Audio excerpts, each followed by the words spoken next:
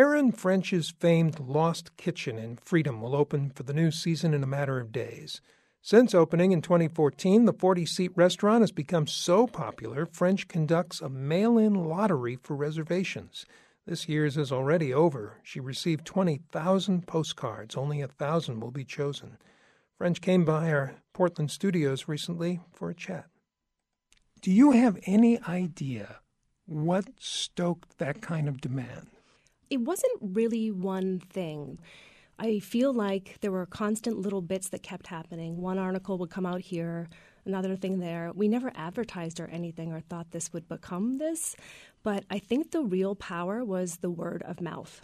Why did you get into the restaurant business? It's more of how I couldn't get out of it. I grew up in Freedom, and my dad had a little diner that was just a few miles up the road from our house. So I started cooking pretty young, and it was kindergarten when he first bought it.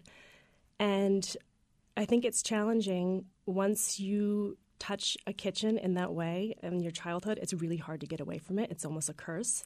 So it was more of just the only thing I knew how to do later in life when I hadn't quite figured out what I was supposed to do yet. Have you ever heard from celebrities? The first one we ever heard from was Martha Stewart, but she didn't ask to come to dinner. So, there are no special treatment or anything like that, which is kind of the fun of this lottery because, everyone has the same chance.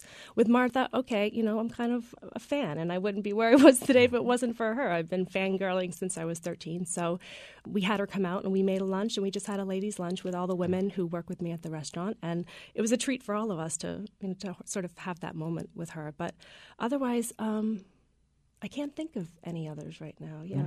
Last year, you commented on some of the artwork people put on their cards. Mm-hmm. I'm curious, have you seen more of that this year? There was more this year. I feel like that last year was kind of a rare thing. I'm like, oh, wow, look at this one. This year, a lot. And there were definitely themes, either paintings or pictures of the mill. Interestingly, first time, lots of paintings of me, which were really interesting.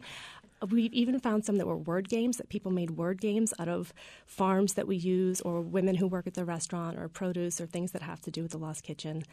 And unicorns seem to be a theme this year. I'm not really sure why, but, lucky unicorns, lucky charms, I guess.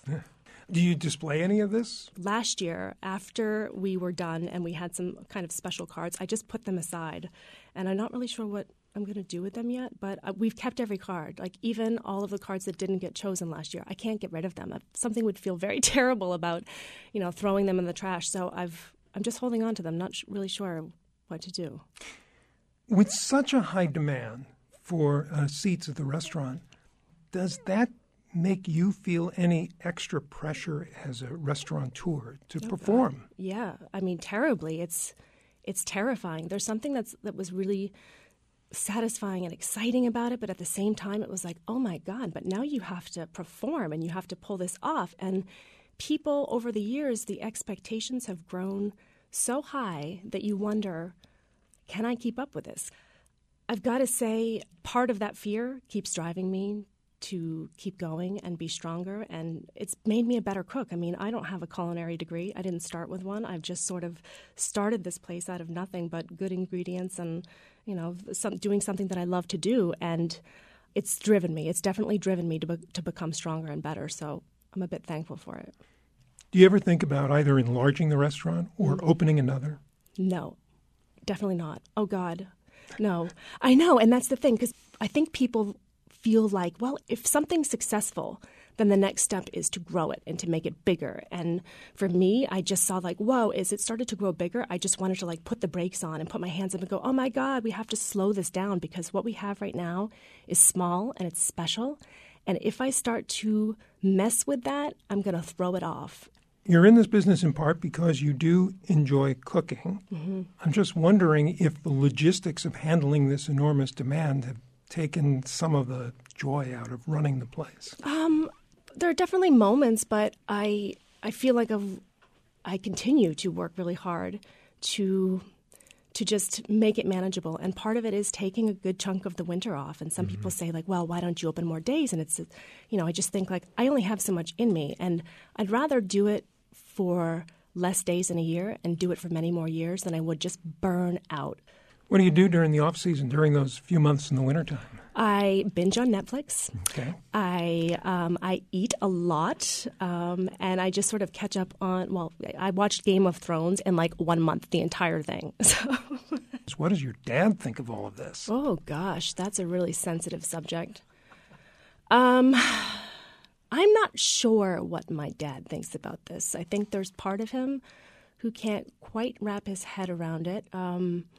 He never really believed in this idea, always thought maybe I should just buy his diner and kind of just keep going there. But I don't know, there was something that was burning inside of me, and he never really got that. He was like, why are you doing this? This is like too groovy. This isn't what people want. So I think he sees it now that it's working, but I don't think he's quite ready to tell me that he's really proud of that.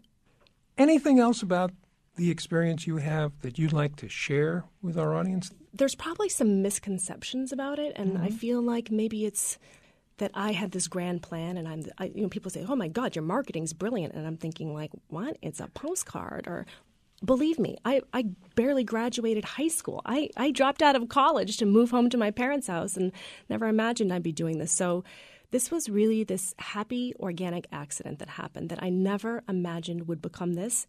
There's also a lot of people who think like, oh, like you guys, you need to let more locals in. You don't let Mainers in. And we have nights when it's all Mainers. You look and you see 207 down the whole thing, and, we're celebrating Maine night. And, there's always this misconception of like, oh, it's, the system doesn't work. And it works great when you get in, and when it doesn't, it doesn't. So thank you very much for the time. For we really me. appreciate it. I appreciate it too. Erin French, proprietor of Lost Kitchen in Freedom. It will reopen in mid-May.